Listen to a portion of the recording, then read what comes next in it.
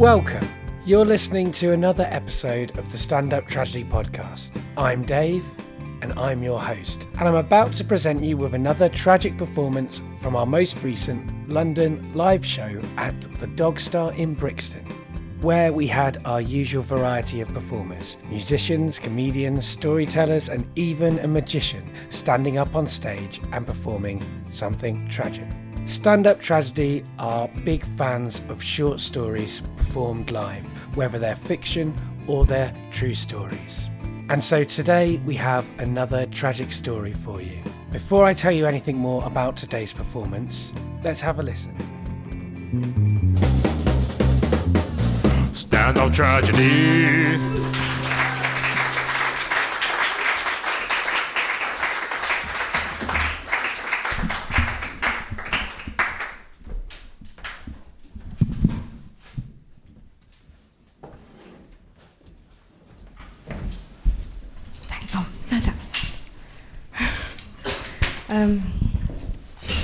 Hello, good evening. My name's Louise Morris. Sorry, I'm a bit nervous.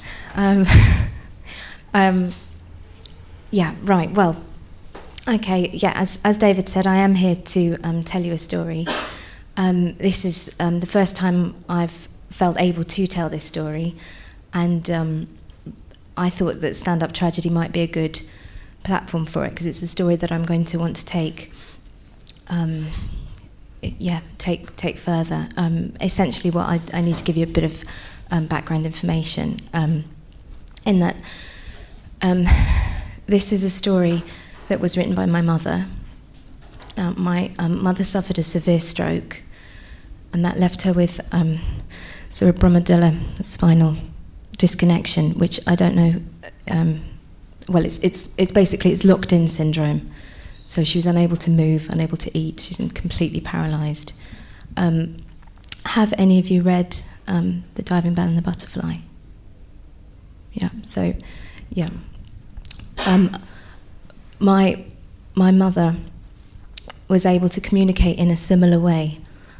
She has written this story using her eyelids, and I'd like to take this opportunity to read it for you now. Thank you. Can I have the stand back? Thanks.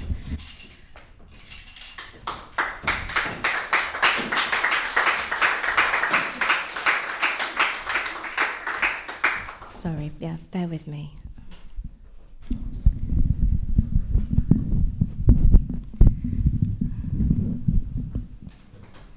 Sorry.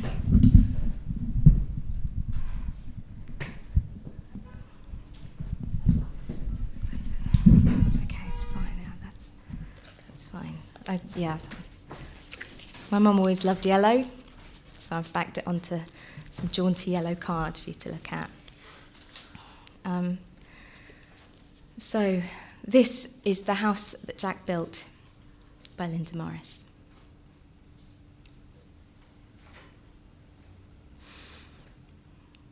The bedroom is our den. The carpet is the softest you've ever felt beneath your feet. Years we spent saving up for it. We argued a bit about the colour, but in the end he agreed that beige was less risky than cream. It infuriated him, the idea that we might have something in our house that wasn't perfect. Sometimes I think I can feel it on my toes, even though I couldn't feel it now if you wrapped me up in it. Jack always said a bedroom should be a place you'd be happy to be trapped in if it came to it. You don't want to be sick in a room you hate, he used to say. I don't suppose that he ever imagined that either of us would be this sick.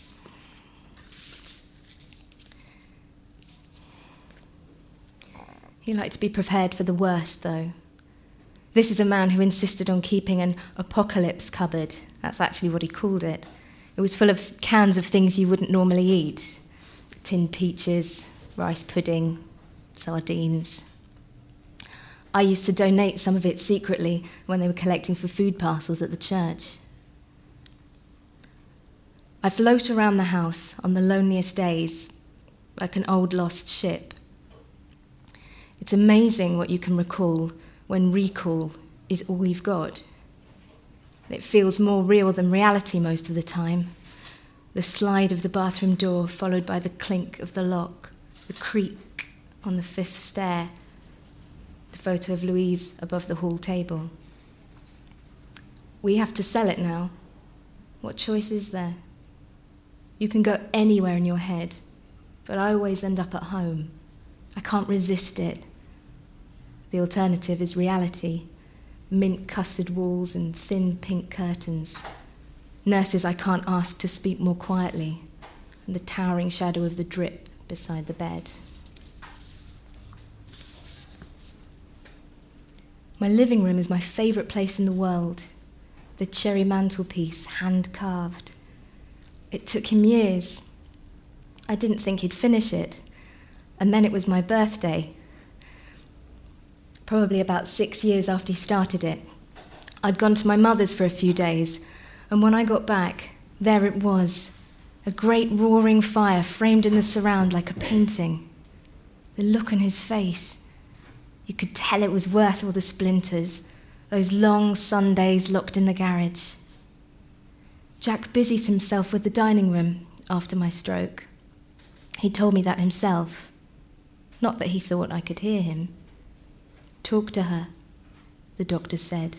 I could almost hear him rolling his eyes. He was always like that. We had a cat years ago, and he refused to speak to her. What's the point in talking to something that can't understand you? He'd say. I'm here, I screamed over and over again. Please find me. I'm here. But he never did.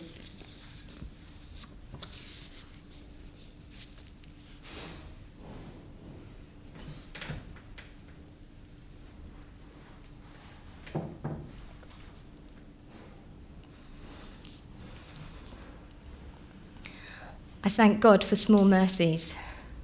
I know that room better than I know the back of my own hand. I can visit it any time. He even made the curtains, would you believe? Not many people can say that their husbands made their curtains. I chose the fabric, of course. You can't trust a man with fabric. They only end up copying their mothers.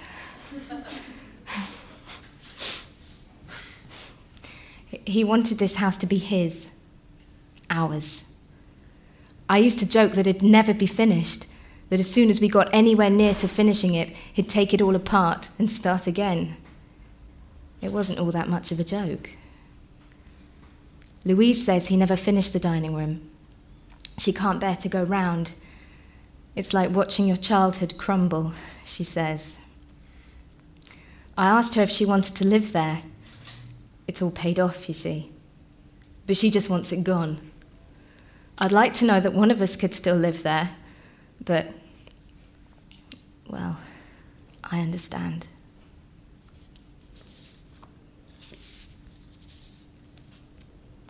In the end, the less he believed I could hear him, the more he'd talk.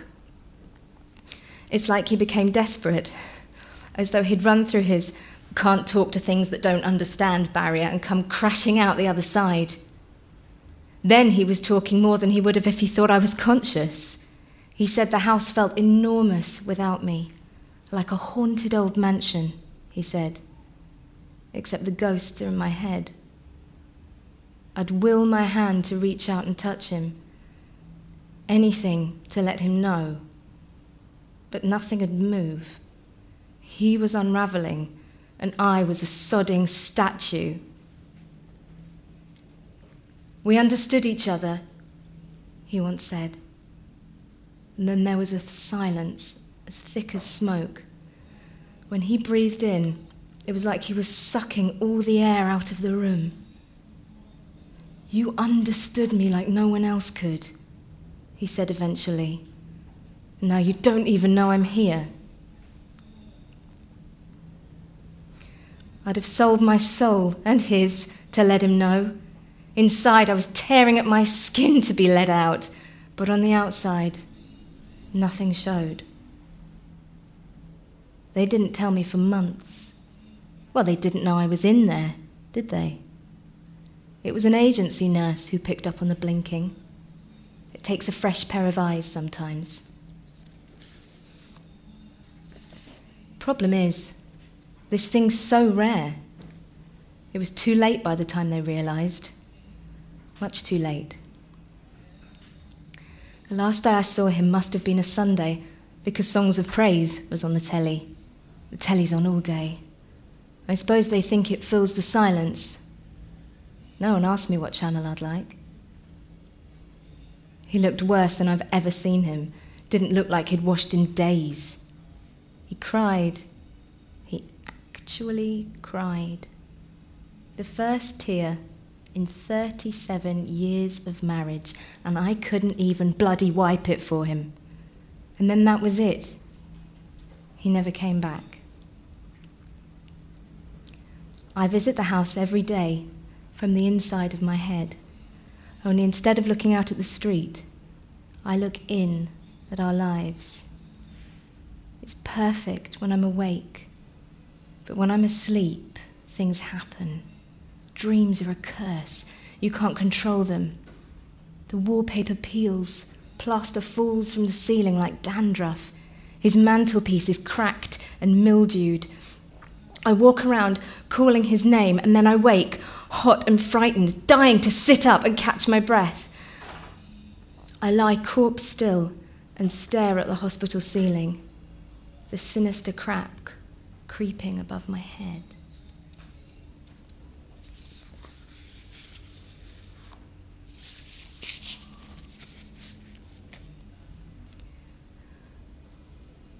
I was as good as dead when he thought I was a vegetable. He was all on his own, and there was nothing he could do about it. Jack needed to be in control. Always did. I knew before they told me. You couldn't miss something like that. Louise just went silent. She was always the one who was good at talking to me, keeping me up to date with what was going on, telling me funny stories about people at work or giving me the latest instalment on The Neighbours. The first day she came in and didn't say a word, I knew it had to be her dad. She just held onto the bedclothes and screwed up her lips. When they realised I was functioning, mentally I mean, one of the nurses told me Louise wasn't up to it. Tablets, apparently. Massive overdose. They said there was a tally chart, how many he'd taken, what kinds. Only Jack would keep a running total. Only Jack. Now this is all I have. His place in my head. The place my Louise grew up. This is the house that Jack built, and it's all that's left of him now.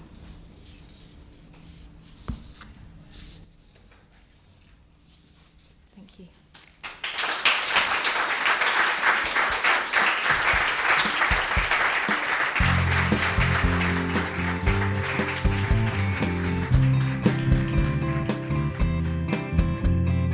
So that story wasn't a true story. It was specially commissioned for stand-up tragedy from the author J. Adamthwaite, and it was performed by the actor Becky Moult, who was reading that story in character, and she did a really amazing job. Not telling the audience that it was a true story till after it was performed was part of the way that J. Adamthwaite designed the piece. Most of them experienced it as if it was a real story, which is a trick, I guess, that was designed to give our audience a more intense emotional experience of the events that the story lays out.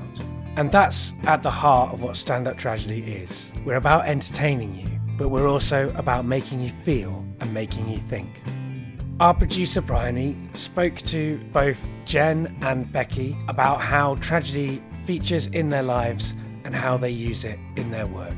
I'm Jenny Adamthwaite. I've written one of the stories performed tonight by Becky Moult. Yeah, so Jen, but you're quite familiar with the idea of stand-up tragedy due to your, how would you describe your involvement with Dave? I'm Dave's partner. I've lived with him for the best part of 12 years. So, very familiar with the idea of stand-up tragedy by now. So you know all about how it's intended to give the audience a cathartic experience. Yeah. How much would you say that your story does that? To be honest, not a whole lot. But I do know that stand-up tragedy is a very varied night, and what usually happens is that you'll get some very dark, tragic pieces, and then you'll get some more cathartic ones. So I'm relying on other people to bring the catharsis tonight. So your writing doesn't usually tackle tragic ideas? Often my writing is quite dark. I often tackle sad ideas. But what I learned when I was researching something to write for stand-up tragedy was that tragedy seems to be quite a broad term, and it seems to encompass different things. And what I thought myself is that, for me, tragedy has to encompass a certain amount of irony, which most of my work doesn't do. So I think in general I don't write tragedy. Certainly writing for me is a way of working out what I feel and what I think, and I do use it in that way. So I suppose in a way that the process of writing is a cathartic one for me.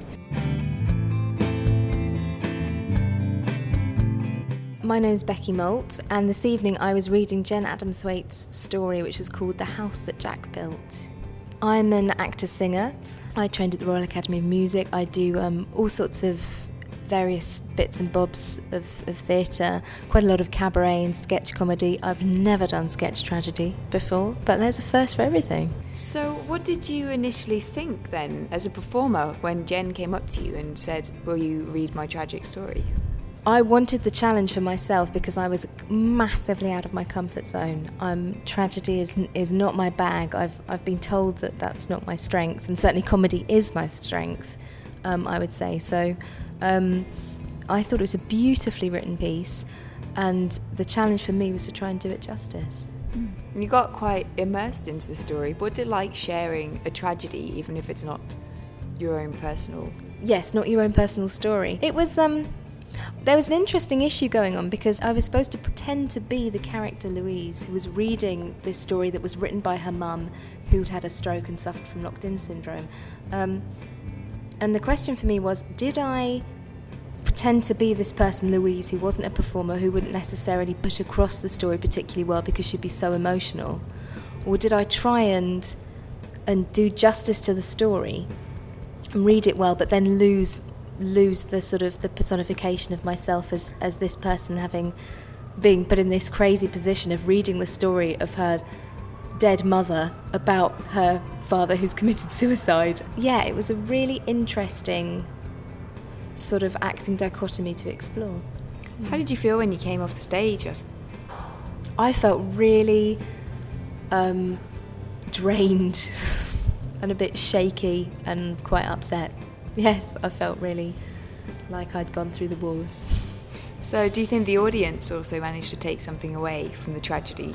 I mean, Jen's beautiful writing alone sells the performance, certainly. I mean, to the extent, obviously, we set up this conceit with that, I wasn't an actress, that I was in fact this girl, Louise, that was reading out the story of her mother.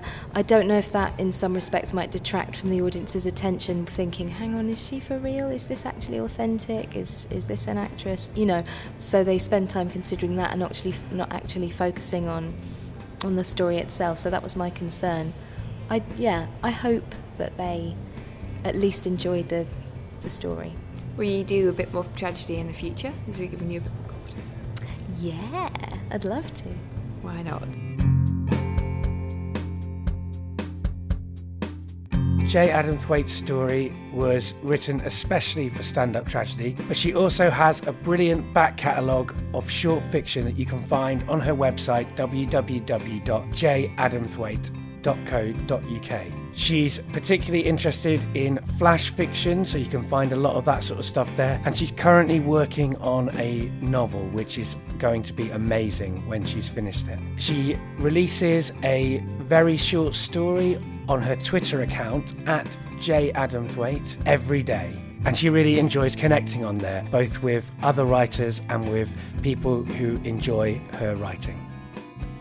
Becky Moult trained at the Royal Academy of Music. She's sung in a variety of guises, including in the T-Mobile commercial in 2010, at the Royal Albert Hall as a backing vocalist for Elton John, and at cabarets and functions across London. Most recently, Becky was transported back to 1533 as the barmaid Alice in Baited Hooks, a site-specific piece of Tudor intrigue. Becky has also performed in sketch comedies at the Canal Cafe and Pleasance Theatres. I just want to thank her again for doing something that was outside of her usual performance area and doing it so well. Stand Up Tragedy shares links and information about all our performers and what they're doing and what we're doing over on our website, www.standuptragedy.co.uk. Or you can like us or even friend us on Facebook, or you can follow us on Twitter at @StandUp4Tragedy, that's the number 4 tragedy, to get instantaneous access to all the tragic news.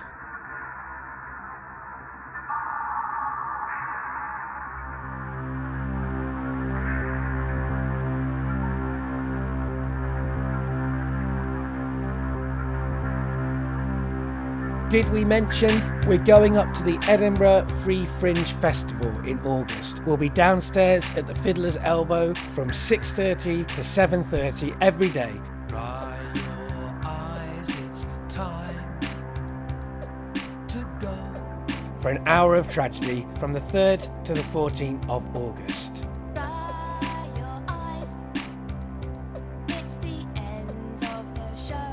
We just can't wait to bring together amazing tragic performers from across the Fringe in a room with a microphone and an audience. If you can't make it up to the Fringe this year, don't worry, because we're going to be bringing the Fringe to you. Every day there's going to be a free podcast featuring a different tragic performer and conversations with them and with other people who are up at the festival about the idea of tragedy. If you subscribe to the podcast on iTunes, SoundCloud or the Stitcher Smart Radio app, you'll get all of those podcasts, and you'll also get next week's podcast, which will be coming out next Friday. Subscribe to Some Tragedy, and remember that tragedy is a shared experience. So keep on sharing the tragedy.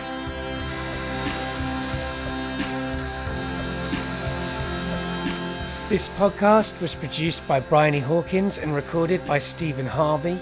Our theme music was written and recorded by Sam Wilkinson, who can be contacted at radiojuan@yahoo.co.uk. There's also some music that we're using that was written by The Reactionaries and was produced by the amazing George Brufton.